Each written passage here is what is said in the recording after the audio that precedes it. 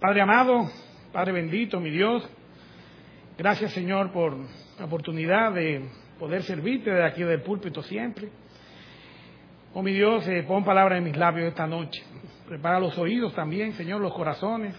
Gracias por tu palabra porque es fiel. A ti sea la honra y la gloria siempre. Te pedimos todo esto en el nombre de Cristo Jesús, nuestro Salvador. Amén. Bien, pueden sentarse.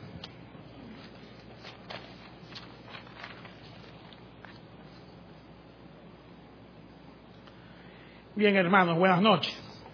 Esta noche traigo el último de los estudios, de 6 estudios que venimos haciendo referente a Efesios 5:10, comprobando lo que es agradable a Dios. Esta noche vamos a ver lo que es la parte de la alabanza. Estos estudios hacen un ejercicio para pasar por unos filtros, por unos argumentos, cada una de las formas de nosotros comunicarnos con Dios, que es la adoración. Esta noche, después de haber visto la oración, lectura de la palabra, la obediencia, la ofrenda, vamos a ver entonces lo referente a la alabanza. El versículo lema de esta noche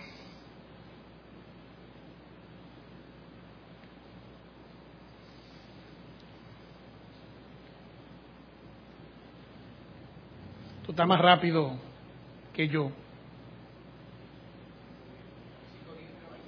Exacto. Pero no veo el versículo. Ok, el versículo lema. El versículo lema es: alabad a Jehová, porque Él es bueno, porque para siempre es su misericordia. Digan los redimidos de Jehová, los que ha redimido del poder del enemigo. El propósito esta noche, todos los puntos que vamos a desarrollar va a ser en base a estas consideraciones o ideas principales. Dios es un Dios musical. Dios es mi cántico. Se alaba a Dios con música.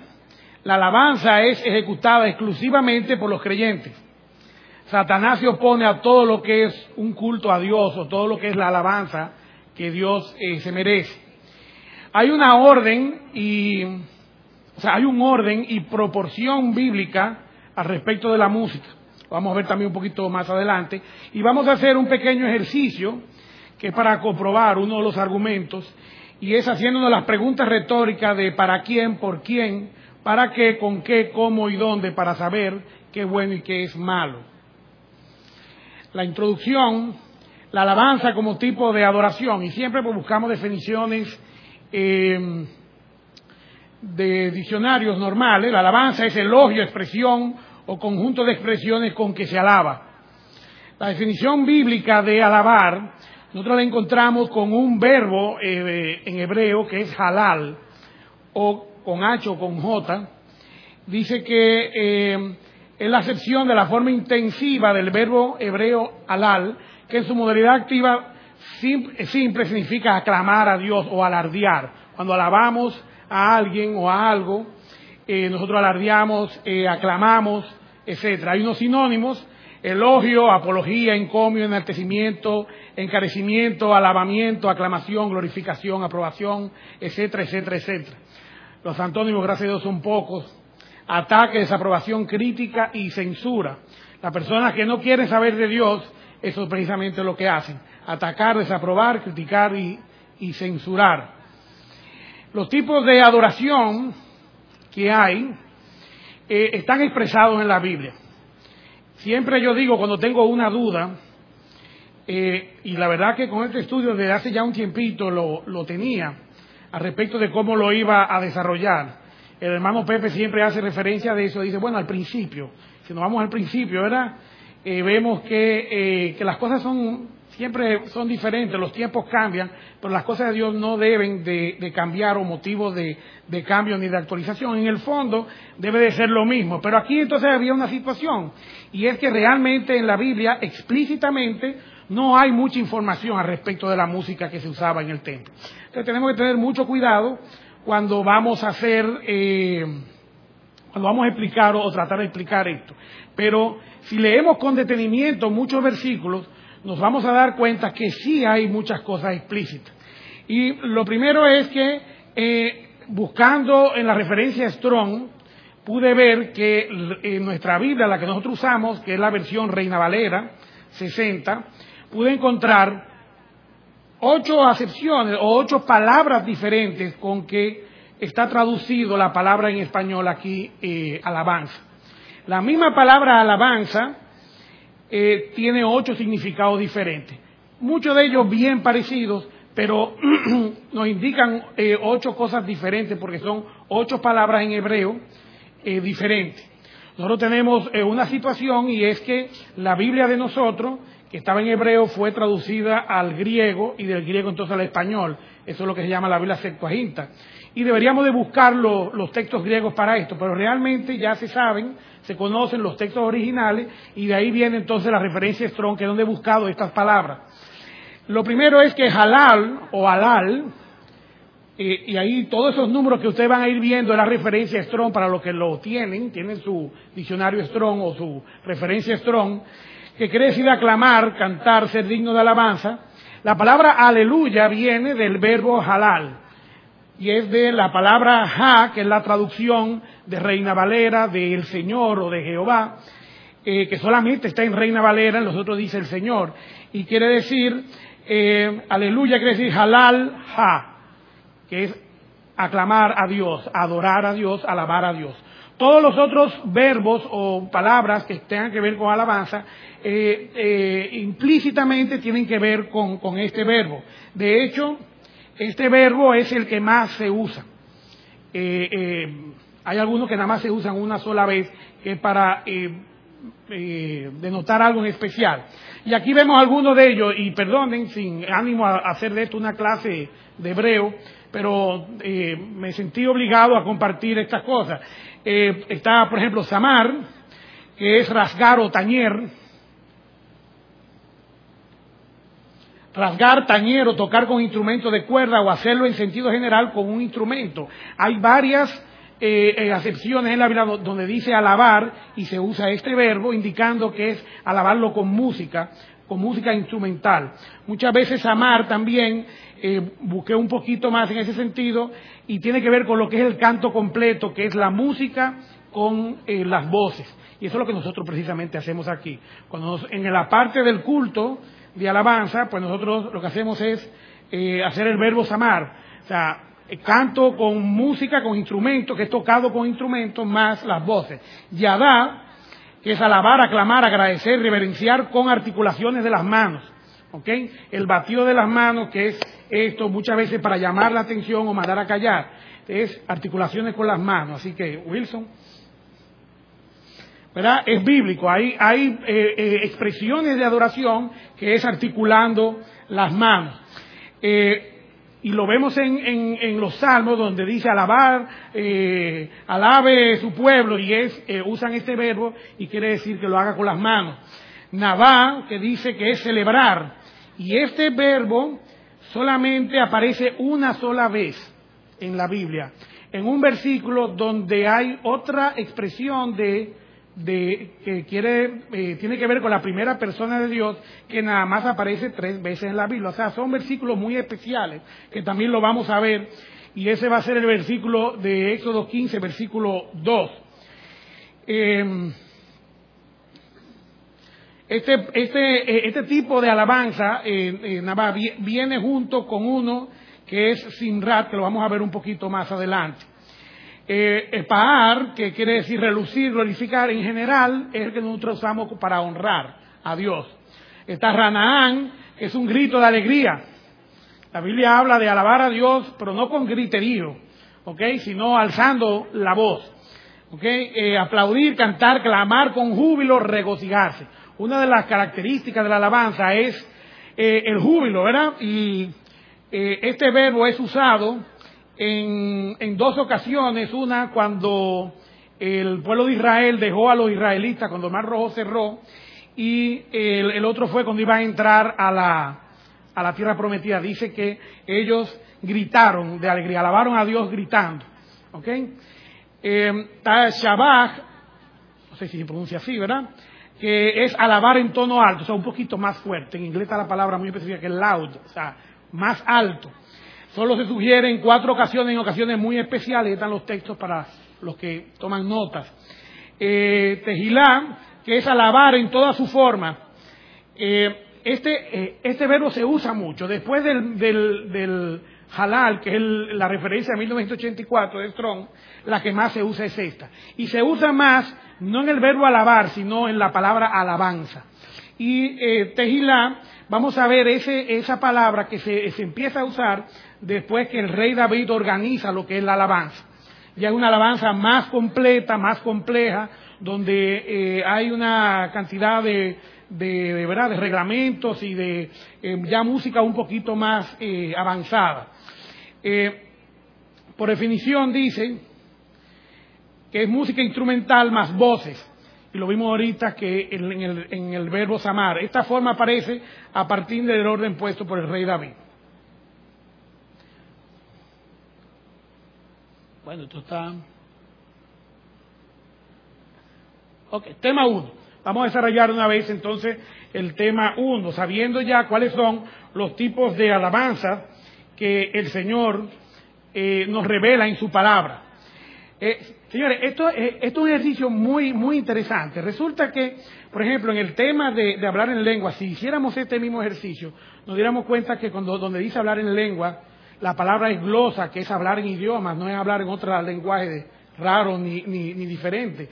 Igualmente, pues, cuando Pablo dice, si hablar en lengua angelical es una hipérbole, una exageración, y sencillamente, si nos fuéramos los textos originales, nos evitaríamos muchos problemas doctrinales. Este es el ejercicio que yo he tratado de hacer, buscando todas estas palabras, también sin ánimo de ninguna manera hacerlo como de erudito, ¿verdad? Ni eunuco. Bien, tenemos entonces en el tema 1, el carácter de la alabanza como adoración. Bueno, la alabanza tiene que inspirarnos devoción. Devoción a quien nos ha salvado, quien es nuestro Dios todopoderoso, grandioso. Hay una palabra que yo uso que no está en el diccionario y es la grandiosidad de Dios. Y es que no hay palabras para describir. Y cuando lo hacemos con música y lo hacemos cantando y lo hacemos levantando las manos y lo hacemos con música y con júbilo, pues entonces yo le aseguro que hasta el mismo Dios se goza. Y dice que, nos basamos en este capítulo de Romanos, van a ver que casi este es el único versículo que voy a usar del Nuevo Testamento. Y es que me gusta mucho. Y dice, porque de Él y por Él y para Él son todas las cosas, a Él sea la gloria por los siglos. Amén. Esa debe ser la base de nuestra alabanza, porque todo es para Él. Y se van a dar cuenta que hasta la misma música es de Él y para Él también. Eso incluye todo, porque dice que es todo para Él. La alabanza debe provocar admiración y devoción para que agrade a Dios. ¿Verdad? Eso es un axioma. La música y el canto en la alabanza, el tejilá, que es la forma más completa de la alabanza, la que el rey David instituyó, deben expresar la grandeza de nuestro Dios. Ese es el tipo de alabanza que nosotros hacemos aquí, el samar, ¿verdad? La alabanza está dirigida única y exclusivamente a nuestro Dios como parte de un culto racional, decente y ordenado. Dios dejó por medio del rey David y el rey Salomón un culto racional para alabarle. Así como habíamos hablado de la ofrenda, que la ofrenda debe de hacerse en la iglesia local, pues la alabanza congregacional debe de hacerse en tu iglesia local, donde tú te congregas. No es lo mismo cuando nosotros alabamos al Señor solo, que lo podemos hacer también desde cualquier sitio. Pero hay un santuario, hay 2 santuarios, y no voy a entrar ahí, pero se lo voy a poner ahí, que lo vamos a ver ahorita, que es donde hay un santuario que es donde está Dios en el cielo, y hay un santuario que es que es la casa que nosotros santificamos para venir a adorarle. Y cuando es en la casa, vamos a ver todos estos verbos que vimos, y si lo combinamos con las palabras santuario o templo, nos vamos a dar cuenta qué tipo de alabanza nosotros podemos hacer en el templo o lo podemos hacer delante del Señor cuando no estamos en el templo, sin ser de ninguna manera exclusivo ni inclusivo.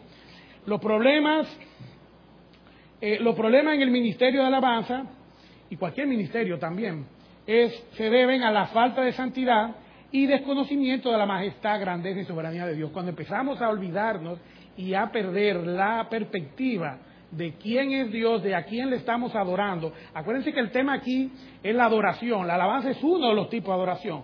Pero en todas las formas de adoración, cuando nos olvidamos de quién es Dios, entonces es un problema de santidad. Es un problema de que nos estamos desapartando de Dios y entonces dejamos de conocer realmente quién es Dios. Y bueno, y aquí hay 5 puntos muy interesantes que vamos a considerar. Dicen 5, pero yo creo que son 6. Bueno, pero está bien. Y lo primero es el carácter de la alabanza. Bueno, el carácter de la alabanza, ahí en Génesis, y me gusta el principio, dice que nosotros fuimos hechos a imagen y semejanza de Dios. Y eso no quiere decir 5 dedos, o 2 brazos, 2 ojos, 2 nariz, no, es en esencia. Y nosotros todo lo que hacemos, y la inteligencia de nosotros y la manera como hacemos las cosas, es porque Dios la hace en esencia también de la misma forma. Y lo primero que tenemos, que vamos a considerar, es que tenemos un Dios que es musical. Y señores, es increíble la cantidad de textos bíblicos que nos hablan de un Dios que le gusta la música. Lo primero es que Dios fabrica instrumentos musicales, es un luthier. Dice que en 2 Crónicas 7:6 hay, por eso es que hay que coger los versículos y leerlo detenidamente para ver las cosas que están ahí escritas, cosas muy interesantes. Dice 2 Crónicas 7:6 hay, señores, por favor tomen nota, yo puedo escribir lo que yo quiera ahí, y tienen que verlo en su Biblia. Dice 2 Crónicas 7:6 hay, los sacerdotes desempeñaban su ministerio y los levitas con los instrumentos de música de Jehová, los cuales había hecho el rey David para alabar a Jehová, porque su misericordia es para siempre, cuando David alababa por medio de ellos. Y estos instrumentos, la Biblia no habla de ellos, ni describe ni cómo sonaban, ni cómo eran, pero sencillamente eran diferentes a los demás, diferentes a las cítaras, a las arpas, a los salterios, a ¿qué otra cosa habían? Las trompetas, eran diferentes, eran instrumentos de música de Dios, creados por Dios, inspirados por Dios por medio del rey David. Acuérdense que David era músico, ¿verdad? Y el rey y Dios inspiró a David a fabricar estos instrumentos. Y quiero llamar la atención en ese sentido porque la razón de esto no era para hacer David especial, ni para hacer de estos instrumentos tampoco nada especial, ahí no hay fetichismo ni nada de eso. Es porque tenía que ser, los instrumentos que se usaban para Dios tenían que ser diferentes. Esa es la enseñanza que hay ahí, y por eso nosotros tenemos que tener cuidado con cómo nosotros hacemos sonar la música. El mismo es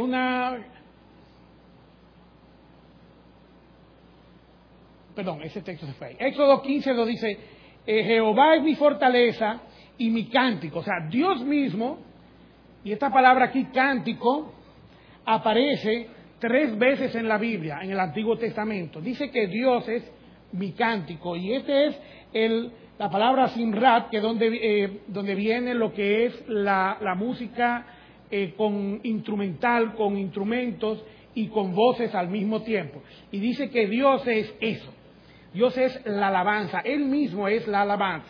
O sea, el hombre no ha creado alabanza, ni el hombre crea alabanza, sino que la alabanza es Dios mismo. Dice que es mi cántico y ha sido mi salvación, y viéndolo en el contexto, y dice, y lo alabaré. Y esa palabra alabaré ahí es una que vimos, que le dije que nada más salía una sola vez. Dice que significa celebrar. Dice, y celebraré, Dios de mi Padre, y lo enalteceré. O sea, ese cántico, esa alabanza, yo la celebraré. Y es el único sitio en la Biblia donde nos llama a que celebremos la alabanza, la salvación y la fortaleza que es Dios. Este versículo fue exactamente después que Moisés dejó el Mar Rojo con los egipcios ahí ahogados, ¿verdad? El segundo punto musical de nuestro amado Dios es que Dios canta. Y la verdad que yo quisiera ver eso. Eso debe ser increíble. Cómo Dios debe de cantar. Dice en Sofonías 3:17, Jehová, dice, canta y se regocija a gritos también. Dice, Jehová está en medio de ti, poderoso, Él salvará, se gozará sobre ti con alegría, callará de amor. Y a mí se me antoja que a veces uno se emociona y se le hace un nudo en la garganta. Y a Dios también se le hace un nudo en la garganta cuando canta, cuando se emociona con nosotros. Y dice, se regocijará sobre ti con cánticos. Imagínense Dios cantando. Este versículo, a la luz, ¿verdad?, de la Biblia, pues Dios está cantando a su Hijo Jesucristo. Cuando le canta a su Hijo Jesucristo, nos canta a nosotros porque la salvación en Cristo nos hace iguales, nos hace hijos de Dios también. El Señor canta para nosotros, se regocija sobre nosotros. Y esa palabra aquí, donde dice alabaré, es navá, que es a gritos. ¿Okay? El Señor nos grita, ¡hey! ¿Ok? ¡Wow! Increíble. Increíble. Estos son versículos que cuando uno lo desmenuza se encuentra con mucha sorpresa de quién es Dios. Señores, estamos hablando de su santa palabra. Ahí no hay desperdicio en ningún versículo. Se sorprenderán de muchísimas cosas más. Dice también que toca la trompeta. Bueno, tío Temi no dice piano ni dice violonchelo, ¿verdad? Dice que toca la trompeta. Y en Zacarías dice que Jehová el Señor tocará trompeta.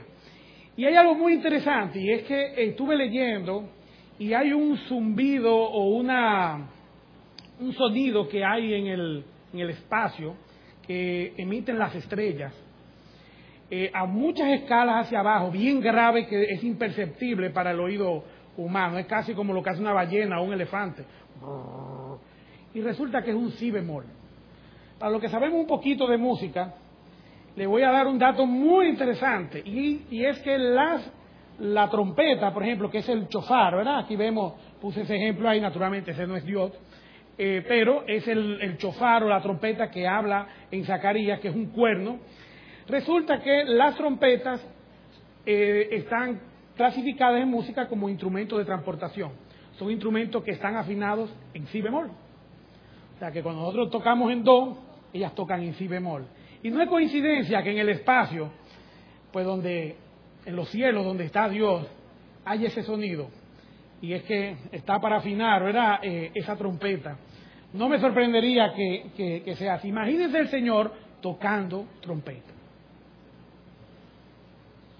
Cierre sus ojos por unos segundos, imagínense cómo el Señor, qué bello debe el Señor tocar trompeta. No paremos ahí porque, ¿verdad? Lo otro es que tenemos un Dios que es polifónico y bien temperado. Bien temperado es que tiene su escala bien tonificada. Resulta que en música había una dificultad. Hasta Bach, que hizo el clavicordio bien temperado, todos han oído esa palabra. Ahora, lo que quiere decir es que esa escala que conocemos hoy, de do, re, mi, fa, sol, la, si, do, no existía. Había una dificultad con la frecuencia de los tonos, y se eliminaban el si y el fa para conseguir esa corrección, para que arriba sonara igual. Los que tocan guitarra conocerán esas tonalidades modales, ¿verdad? Que donde no se toca ni el si ni el fa. Y es para corregir, y era para corregir ese problema. Así como miles de años atrás la Biblia dice que la tierra era redonda, si los músicos de hace 500, 600 años hubieran leído la Biblia, se hubieran dado cuenta de que ya para aquella época habían instrumentos que estaban temperados con la escala que nosotros tenemos hoy día. Y es que dice en Primera de Crónicas, dice con salterio sobre alamot, y alamot es una voz de soprano o instrumentos que son altos. Y ahí mismo dice, tenían arpas afinadas en la octava, y era una octava más abajo, sería el bajo, para dirigir, y claro, para dirigir el tono fundamental. Lo que sabemos un poquito de música, sabemos que hay un tono fundamental, que es lo que hacen los bajos. Ya eso estaba ahí en la Biblia. Y si lo hubieran sabido, si Bach lo hubiera sabido, se hubiera dado cuenta de que no hizo gran cosa, sino que ya estaba escrito. Habla de octavas, de 8 notas, que eso no se conocía hasta que Bach temperó la escala. Diseñó una casa para que fuera posible escuchar y gozarse con la música en un culto racional. Hizo un teatro, hizo donde él es el motivo de la obra que se está haciendo ahí, en la alabanza y la adoración hacia él. Y todo eso porque a Dios le gustan las cosas con orden, y las cosas que son bien hechas, que son racionales. Tiene estilo propio y guarda proporción musical entre la melodía y ritmo. También, para que sepan, en música hay 3 elementos, y en melodía, ritmo y aire. El aire es la forma que tú le pones, ¿verdad? Tenemos himnos que tienen tiempo de criolla, hay otros que son majestuosos, ese es el aire. Y cada uno de esos elementos en la Biblia está también especificado. Dice que todas estas cosas que estaban dirigidas por Dios, como las voces y los instrumentos de música de Dios, trompetas, bocinas, arpas, salterios, címbalos, decacordios, que podemos ver en Segunda de Crónicas. Y esa proporción, ¿verdad? Se me antojó agruparlas según varios eventos, 2 eventos que habían en la Biblia, y uno está en Segunda de Crónicas 5, cuando se inauguró el templo, y otra cuando en Primera de Crónicas 15, creo que es 16, cuando Salomón por primera vez hizo organizadamente un culto. Y dice que habían salterios, arpas, címbalos, ¿verdad? Y los címbalos aquí es el único instrumento de percusión, no hay más instrumentos rítmicos. Y hay algo muy interesante que lo vamos a ver un poquito más adelante respecto de los címbalos. Dice que habían trompetas, ¿verdad? Dice que habían voces. En Nehemías habla de que habían mujeres en el coro. ¿Ok? Había mujeres en el coro, que eso es lo que se llama en hebreo el alamot, que son las voces sopranos. Dice que el coro del templo eran 288, es un coro grande, eso es un gran coro. ¿Ok?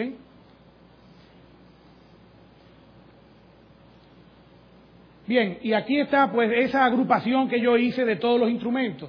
Dice que los levitas, el día de Segunda Crónicas 5, cuando se inauguró el templo, dice que todos los levitas guardaban sus turnos, o sea que estaban disponibles.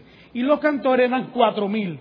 No sé dónde metieron 4,000 cantores ahí en ese templo, pero en Salmo 27 dice que se abrían las puertas de los atrios para que la gente entonces pudiera cantar desde afuera. Los levitas designados al coro eran 288, pero ese día, para ese ejemplo, hay 4,000. Los levitas que tocaban trompeta, 120. Y así, sucesivamente, ahí están los versículos que apoyan esto. Entonces, vamos a ver una proporción. ¿Verdad? Estas proporciones de cantidad de músicos y de tipo de instrumentos me hablan a mí de una forma de hacer la alabanza. Y aquí vemos lo que es lo moderno, ¿verdad? Todos los ejemplos que voy a poner son instrumentos modernos porque hoy día no sabemos con exactitud cómo eran los otros, pero me sugieren qué tipo de música era. Y nosotros tenemos que los instrumentos que tenemos ahora mismo, como la batería, las claves, los panderos, el mismo bajo, bueno, por lo menos estos que están aquí, que son de percusión, son 100% ritmo. El bajo va siendo gran parte del ritmo, es un 85% ritmo, ¿verdad? Un bajo continuo. La guitarra, aunque lleva algo de la melodía declarando, pero también es rítmica. Y todavía los teclados, ¿verdad? Pues también van haciendo ritmo. En definitiva, la percepción, por lo menos mi opinión personal, es que hay alrededor de 83% de ritmo en esto, donde debe haber melodía, ritmo y aire.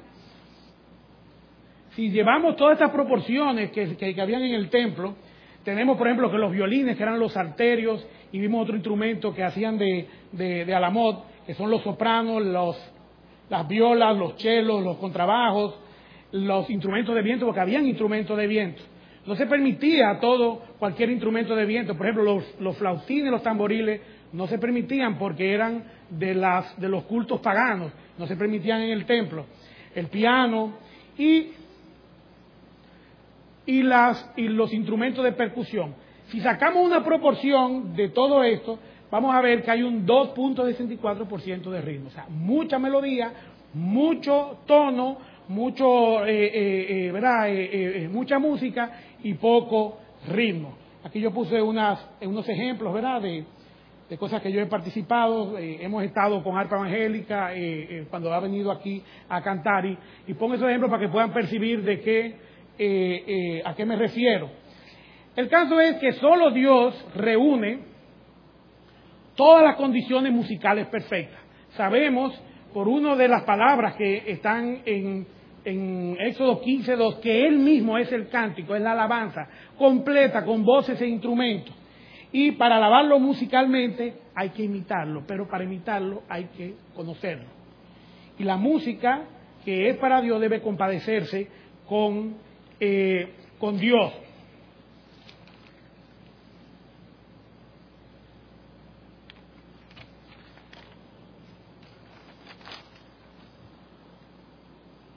Bien, vamos a entrar entonces al tema 2. Prácticamente hemos desarrollado ya más de la mitad del mensaje de hoy, pero yo quiero que me presten mucha atención, porque aquí vamos a ver cosas muy importantes. Aquí tenemos los filtros o los argumentos por los cuales vamos a pasar todo lo que hemos dicho. Yo puedo decir muchas cosas aquí, pero vamos a ver qué dice la Biblia al respecto y cómo apoyar estas cosas bíblicamente. Y lo primero es que si la manera que nosotros le alabamos musicalmente, acuérdense que Él mismo es alabanza, es música con voces. Entonces, aquí viene que no es una pregunta retórica, porque no lo vamos a preguntar, porque ya dijimos que hay que imitar a Dios. Dice, nuestro intento por imitar la perfección musical divina soporta los argumentos para comprobar lo que es agradable a Dios. O sea, Dios mismo se soporta a sí mismo. Ahora, no es una pregunta, es una afirmación. Y nosotros preguntamos ahora para imitarlo. Nosotros estamos reconociendo la grandeza de Dios. Nosotros lo que hacemos es santificado, o sea, no se parece al mundo. Que ese es el principal problema de la alabanza. No es de ritmos, ni de estilo, ni nada de eso, sino que no se parezca al mundo. Nuestras vidas no se pueden parecer al mundo, ni nuestra música tampoco. El cuarto argumento, distinguir bíblicamente lo que es bueno y lo que es malo. O sea, las cosas que hacemos en la alabanza realmente son buenas, son malas. Tenemos que tener cuidado de no decir a lo bueno malo y a lo malo bueno. No, eso no es nada, eso está bien así, eso... Nuestra actitud frente a la adoración. Vamos a desarrollarlo sin más dilación, porque están bien corticos. Aquí vamos a desarrollar rápido. Y este punto yo siempre hago mucho hincapié, y es reconocer la grandeza de Dios. Habíamos dicho que los ministerios que tienen problemas son los que olvidan la santidad de Dios, los que olvidan la grandeza de Dios. Y a mí se me ocurre, hablando de alabanza, hablando de música, que, por ejemplo, esa canción, ese himno o esa marcha que está diseñada y compuesta para cuando entra el presidente de los Estados Unidos, Hail to the Chief, pam, pam, pararam, pararam, param. ¿Verdad? Ahí no hay ningún tipo de relajo. Y eso no va a cambiar nunca. Entonces, si el presidente de los Estados Unidos, el presidente más poderoso de la tierra, o el gobernante, el rey, nosotros le guardamos ese respeto. Ahí no se pega nadie de un micrófono. Obamita, Obama, ven, adelante. O sea, ahí no hay relajo, ahí no hay chiste. Nadie se atrevería ni siquiera a cambiar el ritmo de eso, ni le pusiera guitarra eléctrica, ni sencillamente eso obedece al rango de la persona que va a entrar. Entonces, ¿por qué no lo hacemos con Dios también? Cuando le alabamos, cuando le tocamos música a Él también. Dios no es un diosito, como dicen, Diosito lindo, papá Dios. Cuando yo digo esas cosas, yo digo, bueno, no sé, se alaba algo mayor o más grande que uno mismo. Tú no alabas algo más pequeño, tú no alabas una vaca o un cocodrilo o un lagarto, no sé, tú alabas algo más grande. Y nosotros los seres humanos estamos en el pináculo de la creación. No hay nada por encima de nosotros, nada más que Dios. Entonces, toda la adoración debe ser a Él. Si no, entonces, pues, no hay inteligencia ahí, pues estamos adorando cosas que son menores que nosotros. Dios se representa a sí mismo como nuestra alabanza por medio de un canto, eso lo vimos ahorita. Palabra que solo aparece 3 veces en el Antiguo Testamento. Él es nuestra fortaleza, nuestro cántico y nuestra salvación. Señores, Él no es otra cosa. Él es nuestro Salvador, Él es nuestro castillo fuerte, nuestra fortaleza, donde nosotros podemos escondernos. El Señor Jesucristo ha prometido que nosotros podemos escondernos en Él. Podemos acercarnos al trono de la gracia con confianza, ¿verdad? Y Él es nuestro cántico. Y el cántico aquí es con regocijo, o sea, nosotros podemos regocijarnos con el Señor. Pero bueno, esto está...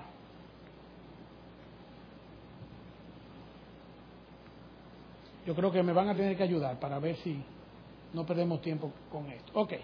Aquí están los 3 versículos donde aparece la palabra cántico, que significa, ¿verdad? Simrat, que es Dios como alabanza completa. Y está en Éxodo 15:2, Salmo 118:14 e Isaías 12:2. Y señores, son 3 autores bíblicos que se llevan de diferencia de a 1000 años, ¿verdad? A 500 y 1000 años. Y escribieron exactamente lo mismo, cada uno en 3 momentos diferentes. Y dice en sí, Jehová es mi fortaleza y mi cántico, y ha sido mi salvación, y lo alabaré, o sea, lo celebraré.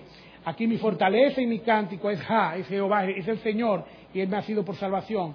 He aquí Dios de salvación mía, me aseguraré y no temeré, porque mi fortaleza y mi canción es Jehová, quien ha sido salvación para mí. 2 veces salvación.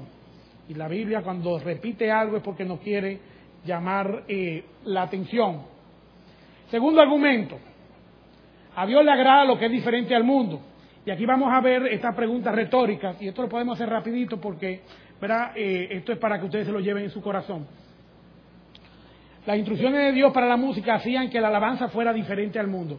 Y señores, tenemos que tener cuidado, el tema de la alabanza es muy delicado porque inmediatamente estamos hiriendo opiniones bueno, y la misma Biblia manda a que no contendamos en ese tipo de cosas. Esto no es una cuestión de forma, sino de fondo.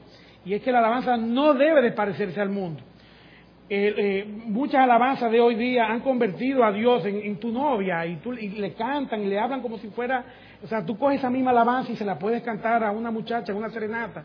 Y esa no es la manera de nosotros alabar a Dios, porque Dios mismo es música y es letra, es canción. Entonces realmente se parece a Dios. Y entonces aquí están las preguntas retóricas.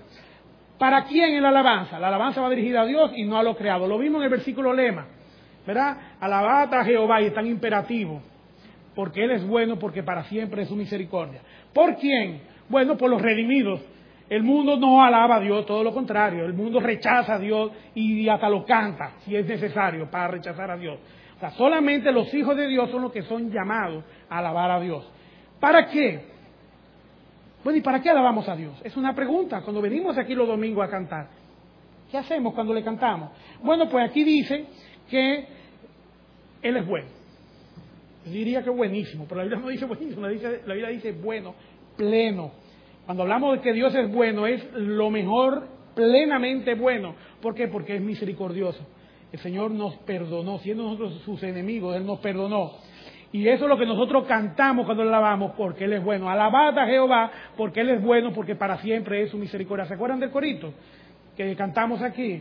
¿Verdad? Alabad a Jehová, porque Él es bueno, porque para siempre es su misericordia. Para siempre, para siempre. No que hicimos algo y Dios entonces es enemiguito nosotros porque pecamos. No, siempre es su misericordia, está presente ahí para nosotros. Para reconocer que Él es bueno porque para siempre es su misericordia. No use otras palabras. ¿Con qué? ¿Con qué le alabamos? El que Dios haya diseñado y certificado instrumentos exclusivos para ser usados para la alabanza, instrumentos de música de Dios, nos sugiere que nuestra música debe sonar diferente a la del mundo. Los demás instrumentos no formaban parte integral de la alabanza pagana, como los tamboriles y la flauta. Estaba prohibido en el templo usar tamboriles y flautas. Y miren que cuando Satanás fue creado, dice que sonaron los tamboriles, pero cuando eso no había naciones paganas, ¿verdad? Y los sacerdotes desempeñaban su ministerio y los levitas con los instrumentos de música de Jehová. Eso fue lo que habíamos leído anteriormente. ¿Cómo? ¿Cómo lo hacemos? El aire o estilo de la música es el resultado de la combinación y proporción entre melodía y ritmo. El orden bíblico nos sugiere un aire sinfónico, melodioso y majestuoso, porque la participación de la percusión es mínima. Si vamos al Teatro Nacional y vemos una interpretación de Tchaikovsky, o de Bach, o de Beethoven, o de Mozart, quien sea, y después de eso van a tocar caña brava, se van a dar cuenta que de 1 a 2 percusionistas te ponen 4 percusionistas. ¿Por qué? Porque el ritmo es preponderante. Bueno, pues ya la cosa cambia ahí, ¿verdad? Hasta los mismos instrumentos empiezan a volverse rítmicos.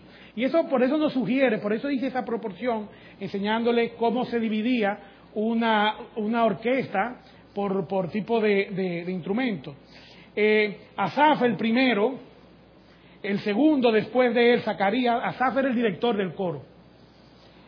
Jehiel, Semiramot, Jeal, Matatías, Elías, Benaía, Obededón y Jehiel con sus instrumentos de salterios y arpa. Dice, pero ya no mencionamos a Asaf. Pero, ¿qué significa ese pero ahí?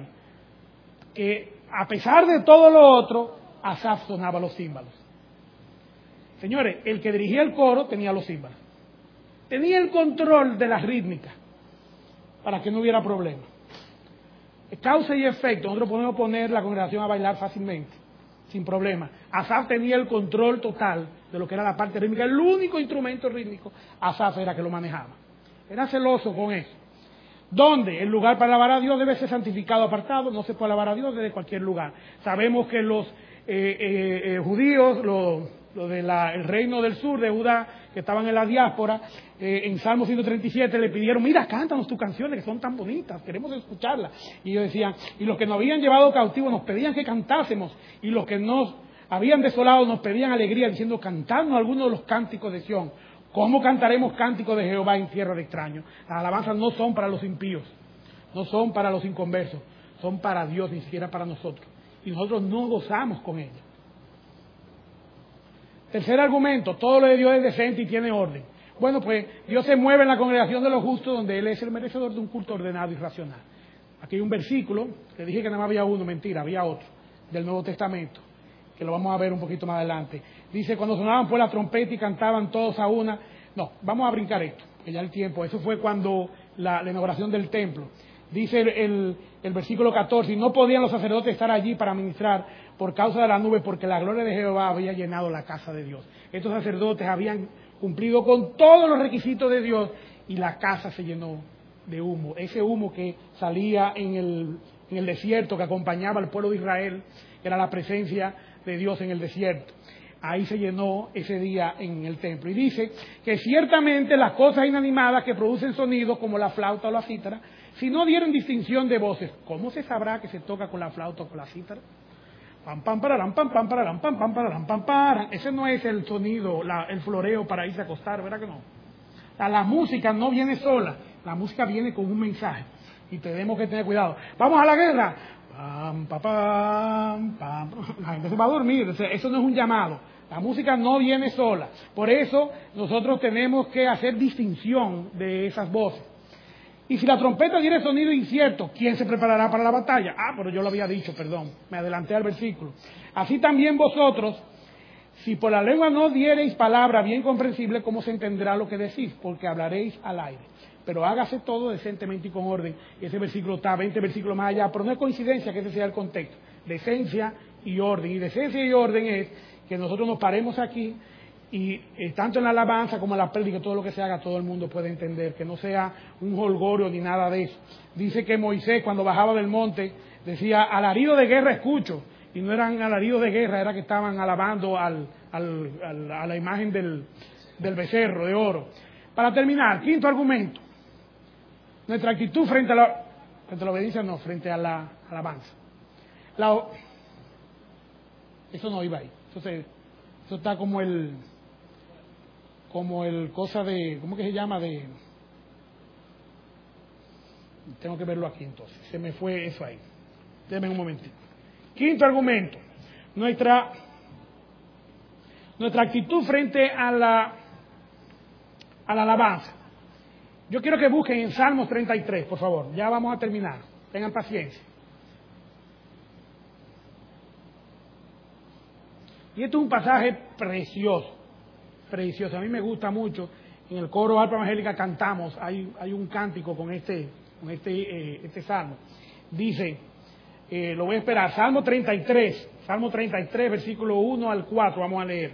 Dice, alegraos, oh justos en Jehová, en los íntegros, la gente entera, la gente que es de una sola pieza. ¿Ok? Es hermosa la alabanza. Aclamad a Jehová con arpa, cantadle con salterio y decacordio, cantadle cántico nuevo, que dice hacerlo bien, tañendo con júbilo. ¿Por qué? ¿Por qué todo eso? Porque recta es la palabra de Jehová. No es para que quede bonito, para que nos aplauden, para que se sientan orgullosos de que lo hicimos bien, ni nada de eso. Es porque Dios es recto. Y tenemos que tener cuidado con eso. Entonces, la actitud de nosotros frente a la alabanza es que nosotros debemos de estar regocijados, pero tenemos que hacerlo bien.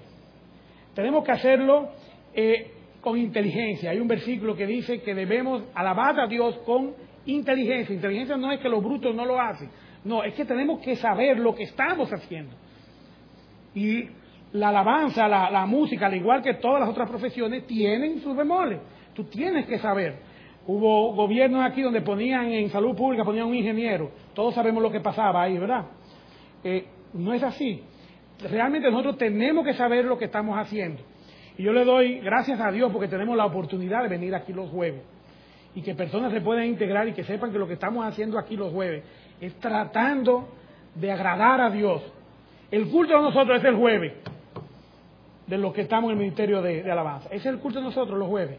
ahí nosotros adoramos al Señor, créanme, que nosotros tratamos de hacer lo mejor para el Señor. El Señor es que da los talentos. Lo que vemos aquí que hacemos es porque eso es lo que nos ha dado el Señor aquí. Y yo le doy gracias a Dios por eso, porque de verdad que lo hacemos bien los jueves. Eury, de verdad que sí, que lo hacemos bien. El Señor sabe que sí, el Señor conoce nuestros corazones. Para concluir, Dios es bueno y misericordioso para siempre. Cantémosle a su nombre. Dice, alabad a Jehová, este fue el versículo lema, porque Él es bueno, porque para siempre es su misericordia.